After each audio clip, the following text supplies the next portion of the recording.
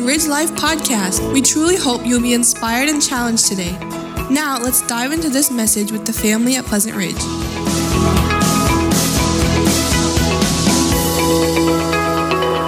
All right, well, we're going to be looking at several passages of Scripture here this morning. And I had mentioned the fact that for a few weeks we were going to be looking at the second coming of Jesus Christ. And I really wanted to focus more on what that is, not so much in the details, chronological details of this is going to happen before this is going to happen before this is going to happen. But I really wanted to turn our focus more towards Jesus Christ, because that is who is returning. We need not be looking around, for the Antichrist or, this particular thing to take place. I mean, Jesus did tell us, the seasons, right? You'll know these things. But we need to be looking for Christ. That's what we need to be turning our attention to and focus on. And last week we looked at the fact of remembering who Christ is and his coming, right? He's the resurrected, crucified Savior that is coming back. He's coming back as being faithful and true. He's coming back as the bridegroom ready to take his bride.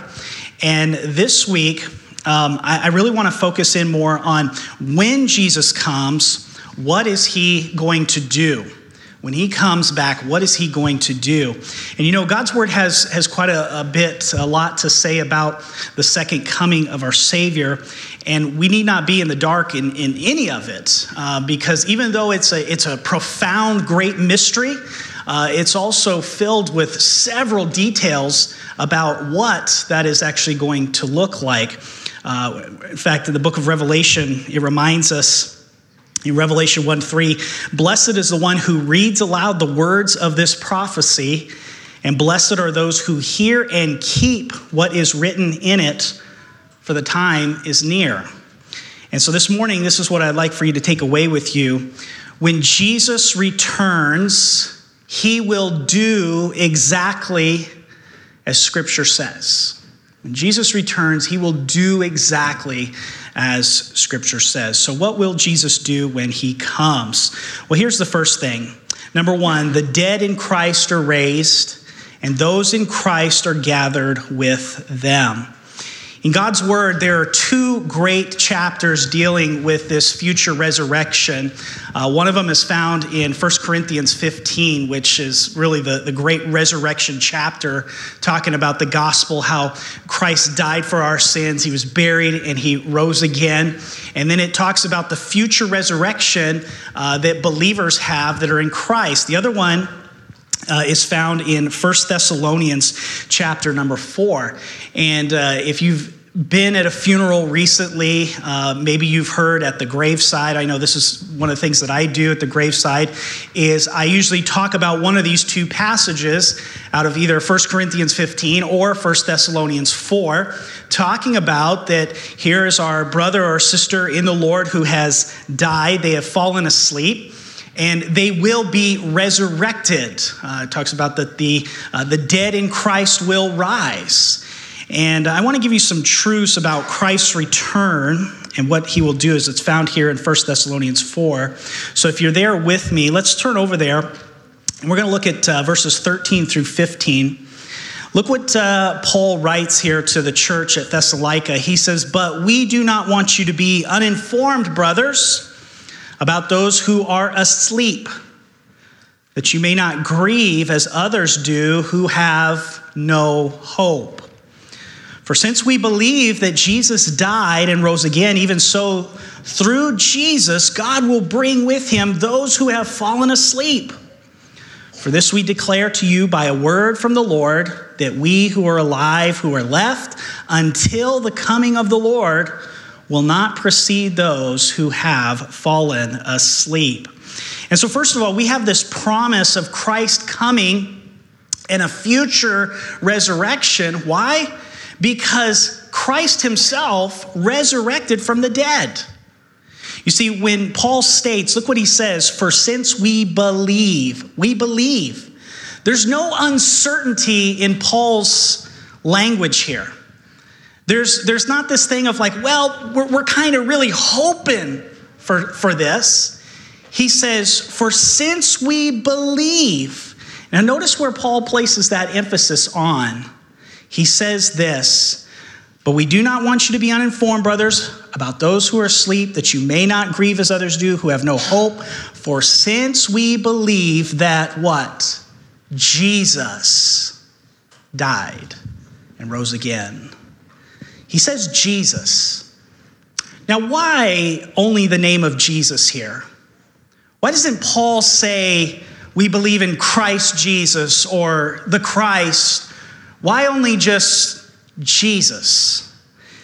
It's interesting that Paul only used the name Jesus only one other time in this letter in 1 Thessalonians, his first name only in 1 Thessalonians 1:10 in connection with his resurrection. But why does he do that?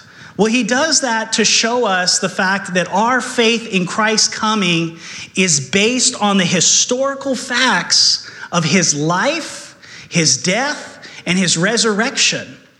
You see, Jesus Christ is the only one who is resurrected from the dead. So if he says something, he has total authority in what he says because he resurrected from the dead. And so when we place the emphasis on Jesus, we're not talking about some mythological person here. We're talking about a historical person, Jesus, resurrected from the dead. And so we can place that emphasis on the historical fact of who Jesus Christ is, that he resurrected from the dead. And so Paul's point is that Jesus' bodily return is just as certain as his physical death, his burial, and resurrection, which are historical, validated facts. It's interesting that Paul says that Jesus died, but Christians have fallen asleep. Did you catch that? Look at the text again. But we do not want you to be uninformed, brothers, about those who are dead. No. He says they're asleep. That you may not grieve as others do who have no hope. For since we believe that Jesus fell asleep. No. He says that he died. Why the difference there? See, Paul seems deliberate when he contrasts Jesus' death over against believers' sleep.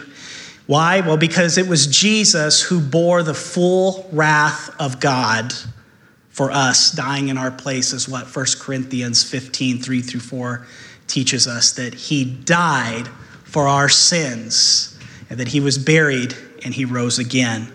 And so if our trust is in him to bear our sins, then physical death then becomes not a curse, but more like sleep. This sleep is not a soul sleep, as Seventh-day Adventists teach. Nowhere do you find soul sleep mentioned here in Scripture. We have several references that teaches us. 2 Corinthians 5:8, Paul says, "Thus we are full of courage and would prefer to be away from the body and at home with the Lord." He said that he wanted to depart and to be with Christ in Philippians 1:23. Jesus told the repentant thief on the cross in Luke 23:43, "Truly I say to you, today you shall be with me," where? In paradise, with the Lord. And when Stephen was stoned to death, he cried out in Acts 7:59 and 60, "Lord Jesus, receive my sleep?" No, receive my spirit. Having said this, he fell asleep.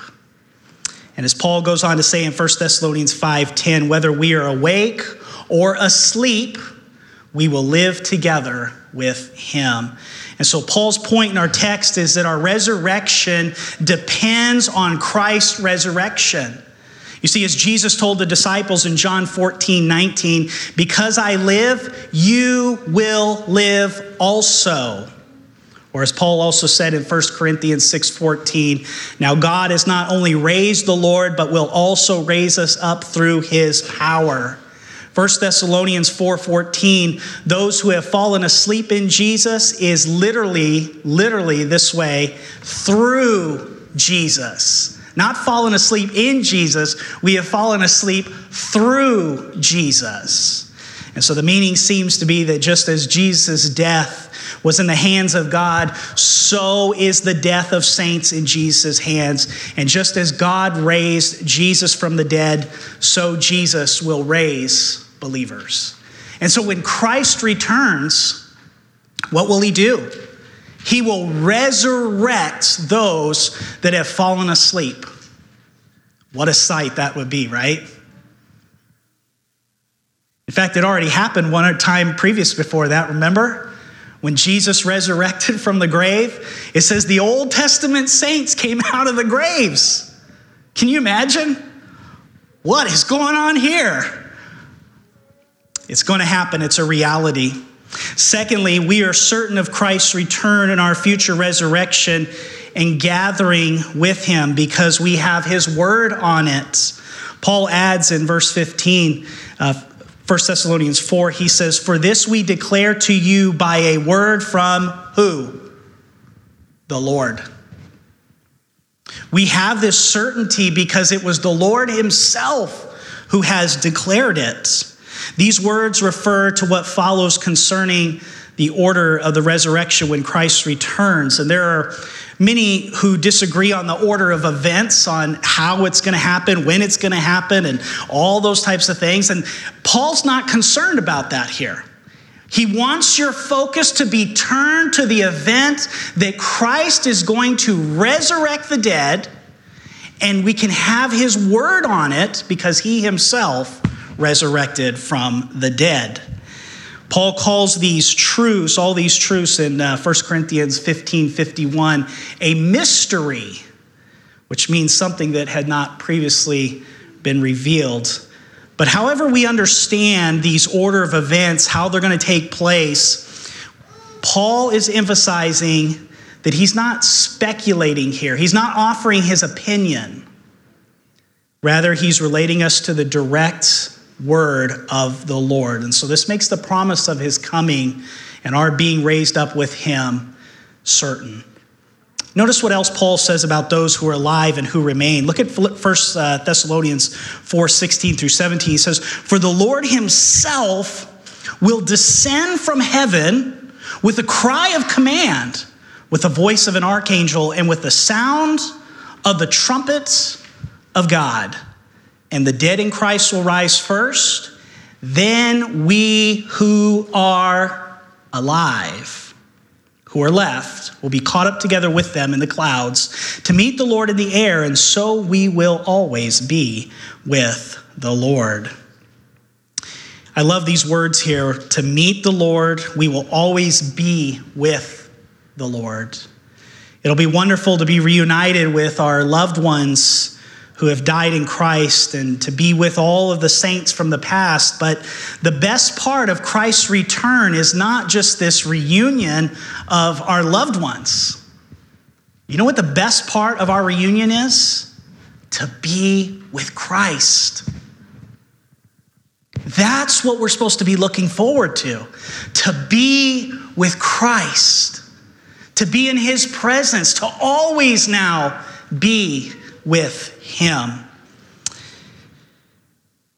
In Matthew 28:20, Jesus reminded us that he is always with us, even unto the end of the age, spiritually speaking.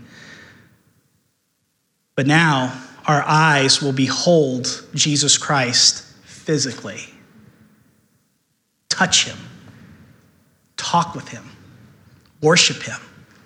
We will be in his presence continually. We will see him face to face, is what 1 Corinthians 13:12 reminds us of. We're reminded as Jesus prayed in John 17:24, "Father, I desire that they also whom you have given me be with me where I am, so that they may see my glory which you have given me, for you loved me before the foundation of the world." I love what John wrote in 1 John 3:2, "Beloved, now we are children of God, and it has not appeared as yet what we will be. We know that when he appears, we will be like him, because we will see him just as he is. The instant we see Jesus in his glory, we will be forever transformed into his likeness. Salvation will be totally, fully complete then. We will be in glorified bodies, changed completely, never having the presence of sin in our life ever again. We'll be free from sin, sickness, and death, and all of our loved ones in Christ will also be transformed. So here's a Bible truth that I'd like for you to take away with you.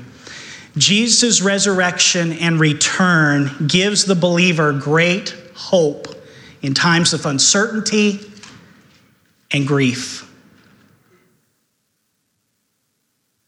You think of our fellow brothers and sisters there who are believers in Afghanistan and the things that they are going through right now. What does the truth of Jesus' return mean to them? It gives them great hope in times of uncertainty and grief. In your own life, think about all the things that have gone on in the past year and a half. A lot of uncertainty. How does Jesus' resurrection give us hope? How does his future return give us hope? Because we can rely upon his truthfulness. We can trust in his truthfulness of who he says that he is. Here's the second thing. He will establish his kingdom. When Jesus Christ returns, he will establish his kingdom. The second coming of Christ is a major doctrine that is both found in the Old Testament and in the New Testament. It's all throughout Scripture. In several scriptures throughout, it speaks of Christ's coming kingdom. In Psalm 22, 23, and 24, which is really known as the trilogy, this trilogy of Psalms, we see in Psalm 22 speaks of his work of Jesus as being the good shepherd. And he gives his life, dying on the cross for our sins. In Psalm 23, it speaks of Jesus as being the great shepherd, and he's this one who is leading us along, and he's providing for us, and he's taking care of us. But then in Psalm 24, it describes Christ as the King of glory, the chief shepherd who will enter the gates of Jerusalem. Another major revelation is given in Psalm 72, revealing Christ's reign over the entire earth. After describing how he will judge the people, defend the afflicted, and deliver the righteous, the psalm continues and it says this: in his days the righteous will flourish. Prosperity will abound till the moon is no more. Wow. He will rule from sea to sea and from the river to the ends of the earth. The desert tribes will bow before him, and his enemies will lick the dust. The kings of Tarshish and of distant shores will bring tribute to him. The kings of Sheba and Seba will present him gifts. All kings will bow down to him, and all nations will serve him. The psalm concludes in verses 17 through 19 by stating that all nations will be blessed through him and that the whole earth will be filled with his glory. Another major passage dealing with Christ and his second coming is found in Isaiah 11, where the righteous reign of Christ and the blessings of the millennial kingdom are revealed. Daniel chapter 7, verses 13 through 14 states that the second coming marks the termination of the times of the Gentiles and the beginning of the reign of God's kingdom on earth. Listen to what Daniel says. He says, in my vision at night I looked, and there before me was one like a son of man, coming with the clouds of heaven. He approached the Ancient of Days and was led into his presence. He was given authority, glory, and sovereign power. All peoples, nations, and men of every language worshiped him. His dominion is an everlasting dominion that will not pass away. And his kingdom is one that will never be destroyed. No cheaters allowed.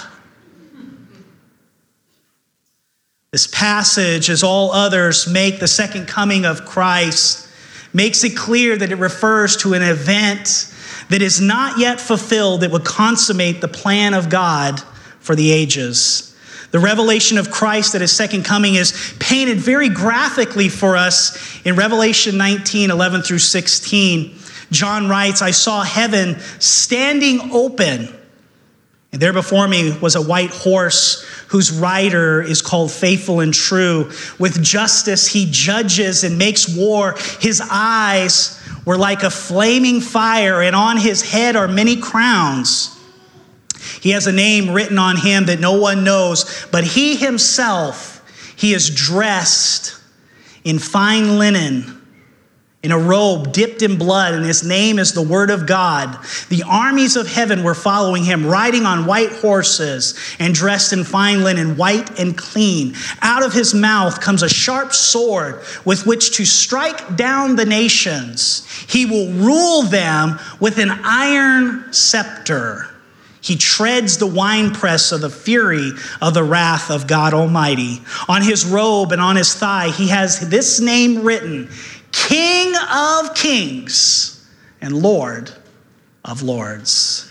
So what does the millennial kingdom look like? What does this kingdom of God look like?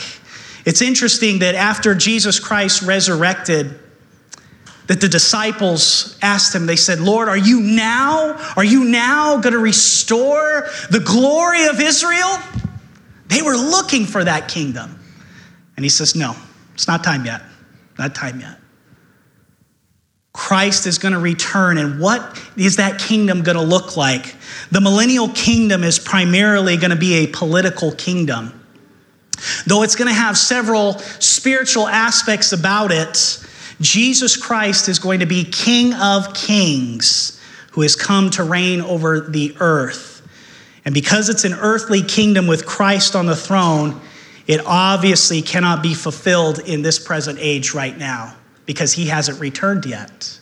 But when he returns, it says that he will put his feet on Mount Olive, and he will sit down on the very throne of David, and he will rule supremely.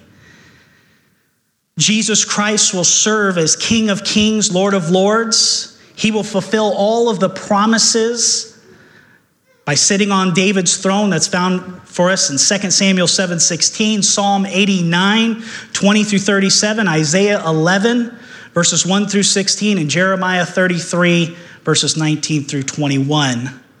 In addition to reigning over Israel as the son of David, we find that Christ is also King of Kings over the entire earth. And this includes, of course, the Gentile world. Psalm 72:8 states, he will rule from sea to sea and from the river of the ends of the earth.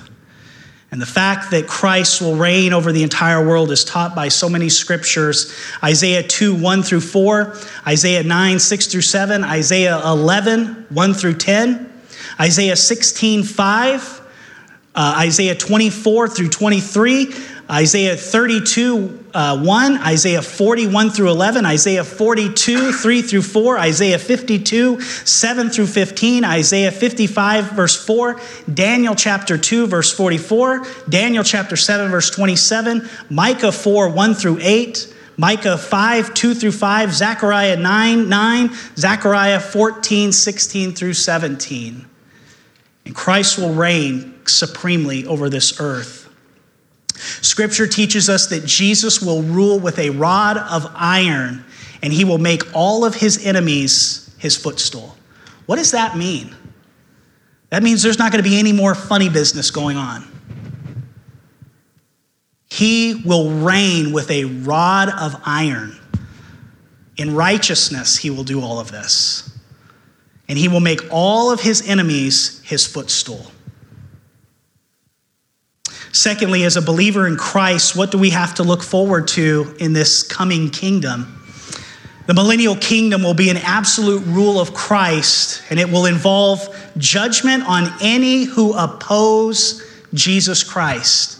That's taught for us in Psalm 2:9, Psalm 72:9 through 11, and Isaiah 11:4.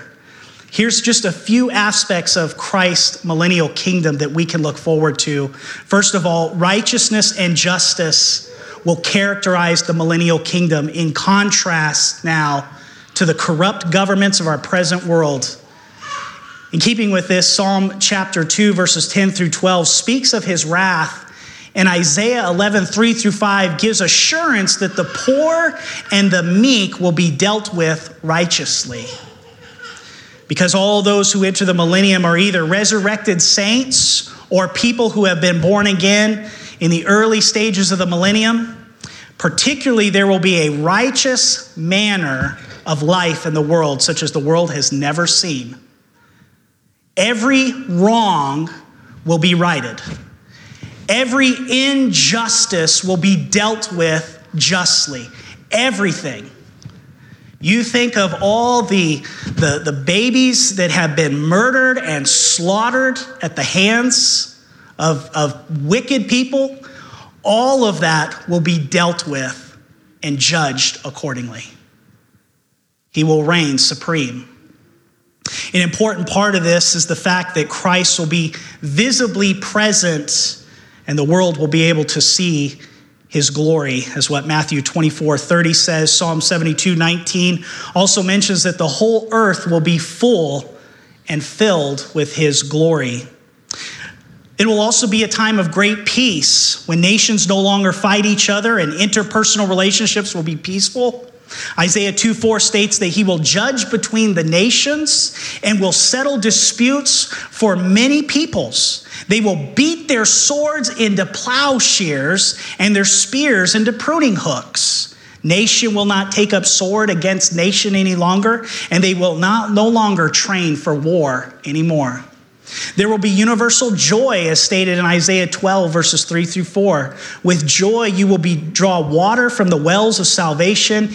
In that day you will say, give thanks to the Lord, call on his name, make known among the nations what he has done, and proclaim that his name is exalted.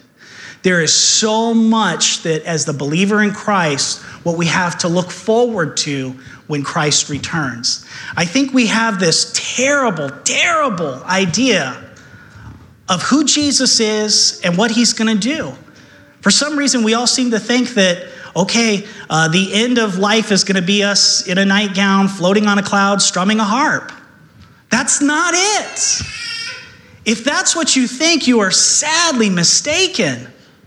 And you need to be in the Word and find out what Jesus is going to do when he returns.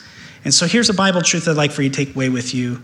Jesus will reign forever, and those in the kingdom will experience his righteousness. He will reign forever. I love that song that Handel's Messiah, and he shall reign forever and ever. And you just hear that repeated over and over and over. Even as we sang this morning, there's no God like Jehovah. There's no God like Jehovah. There's no God like Jehovah. There's no God like Jehovah. And just think about that. Jesus reigning forever and ever and ever and ever and ever. Here's the last thing. He will judge the world. A third thing that Jesus will do when he comes is judge the world. Let's turn over to 2 Peter chapter number 3. And I want to show you a couple things here, what Peter writes about this. Now, Peter here, he does not give us a detailed chronological outline of how it's all going to happen, okay? He's not concerned about, drawing us little charts for us to, figure out, okay? His main concern is to tell us something very important, and that is that when Christ returns, he's going to judge the world. Now look at this thing about, we're going to start here in verse number 10. Well, I'll tell you what, let's back up. Let's go to, let's start verse number 2. Look what he says. He says that you should remember the predictions of the holy prophets, that's Old Testament, and the commandment of the Lord and Savior through your apostles. Predictions? Predictions of what? Knowing that this, first of all, that scoffers will come in the last days with scoffing, following their own sinful desires. They will say, where is the promise of his coming? For ever since the fathers fell asleep, all things are continuing as they were from the beginning of creation. For they deliberately overlook this fact that the heavens existed long ago, the earth was formed out of water and through water by the word of God, and that by means of these the world then existed, was deluged with water, and perished. But by the same word, the heavens and earth that now exist are stored up for fire, being kept until the day of judgment and destruction of the ungodly. But do not overlook this one fact. Notice what he says in verse number 10. But the day of the Lord will come like a thief, and the heavens will pass away with a roar, and the heavenly bodies will be burned up and dissolved, and the earth and the works that are done on it will be exposed. And so Christ's return in judgment is absolutely certain. He says it's based upon predictions. It's been based upon what the holy prophets said, the commandment of the Lord said, and the apostles have taught. And the very fact that God destroyed this world once already with water is a fact. I mean, we see the facts of that with the creation, right? When we see that all the flood evidence that we have, and he says this is a fact. It's going to happen again, and so it's a fact. It's absolutely certain. But notice Christ's return will be sudden. Look what he says. But the day of the Lord will come like what? A thief. If you knew when the thief was coming, you'd probably be at home, wouldn't you? You'd probably be a little bit more prepared. The Bible says that Jesus Christ is going to come as a thief. It's unexpected. And it's unexpected for all those who have what? Not repented of their sins. He will come like a thief. In fact, Peter here is repeating the very words of Jesus in Matthew 24, verses 42 through 43. He said, therefore, be on the alert, for you do not know which day your Lord is coming, but be sure of this, that if the head of the house had known at what time the night the thief was coming, he wouldn't have been on the alert and would have not allowed his house to be broken into. And so just in the days prior to the flood, the people around Noah were going on about life. It says they were eating, drinking, giving in marriage. I mean, they were just going on with life like normal. But it says that there was impending judgment that came swiftly like that. And God's word tells us that that will be just like that when Jesus returns. His judgment will expose all the wickedness and sin. Peter warns in verse number 10, look at it again. But the day of the Lord will come like a thief, and then the heavens will pass away with a roar, and the heavenly bodies will be burned up and dissolved, and the earth and the works that are done on it will be exposed. The heavens will pass away with a roar. The elements destroyed.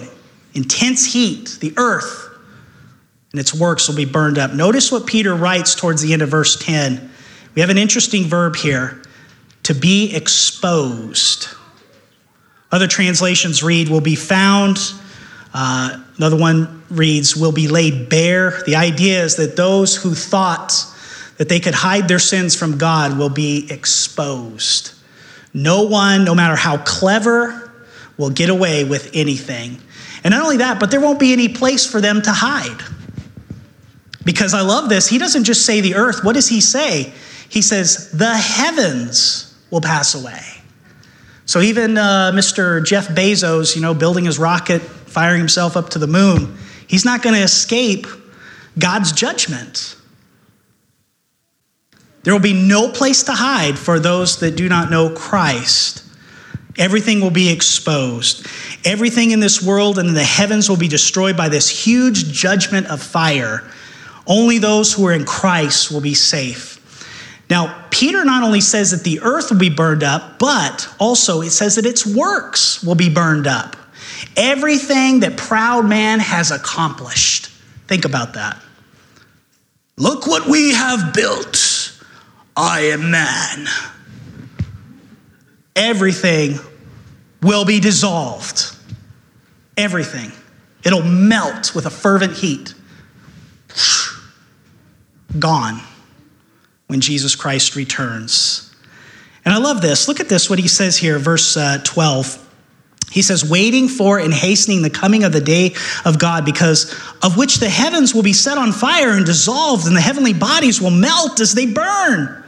Peter repeats himself here as he did in verse 7, but by the same word, the heavens and the earth that now exist are stored up for fire, being kept until the day of judgment, destruction of the ungodly. Was Peter just getting a little old here? Kind of forgot what he was saying? No. He's trying to drive us home to a point here, saying that this is serious. This is serious, that when God returns, when Jesus Christ returns, he's going to judge the earth. You need to take notice of this. Notice what Peter says in verse 10. He says, the heavens will pass away with a roar. What does that mean? A roar. Like a roaring lion? Roar. What does that mean? The word there is a very interesting word.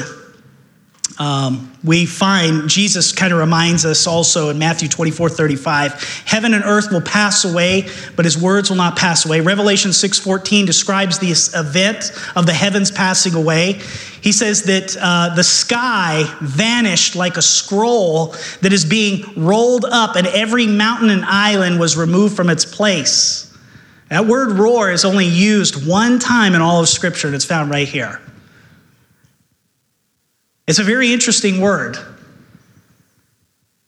And when you look up the word, it simply means a whir, a whizzing, a great noise. What does that sound like? What does a whir sound like? It's not like a motorbike going by. No. Best way I could describe it, whoosh. That's it. That's how quickly everything is going to dissolve in this world. Whoosh, gone. That fast. When Jesus Christ returns, it's all going to dissolve and melt away. Whoosh, just like that. As believers in Christ, what are we supposed to get out of all of this? We'll look at verses 11 through 13. Since all these things are thus to be dissolved, what sort of people ought you to be in lives of holiness and godliness, waiting for and hastening the coming of the day of God, because of which the heavens will be set on fire and dissolved, and the heavenly bodies will melt as they burn. But according to this promise, we are waiting for new heavens and a new earth in which righteousness dwells. And so we should be holy people, living lives of godliness.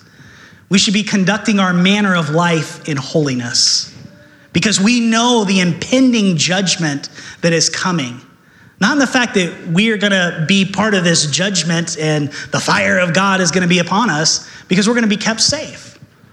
But he says, because we know this, we need to be living lives of holiness and godliness. Your manner of life, your conduct, how you live your life. Is it that of holiness? Is it that of righteousness? Do we live this way according as we are supposed to be living? But I like this also. It says that we should be looking forward to and hastening his coming. Are you looking for his coming? I think many of us, myself included, we get so wrapped up in everything that this world has to offer. The pleasures, the things that we enjoy doing. And it's almost like, Jesus, yeah, I want you to come back, but can you just allow me to finish this before you come back? It says that we should be hastening the coming of our Lord, desiring it. Jesus told us that we are to be praying for his coming. Thy kingdom come, right? And so we can look forward to the new heavens and the earth. Here's a Bible truth I want you to take away. In light of his coming judgment, live in holiness and expect his second coming. Let's pray together.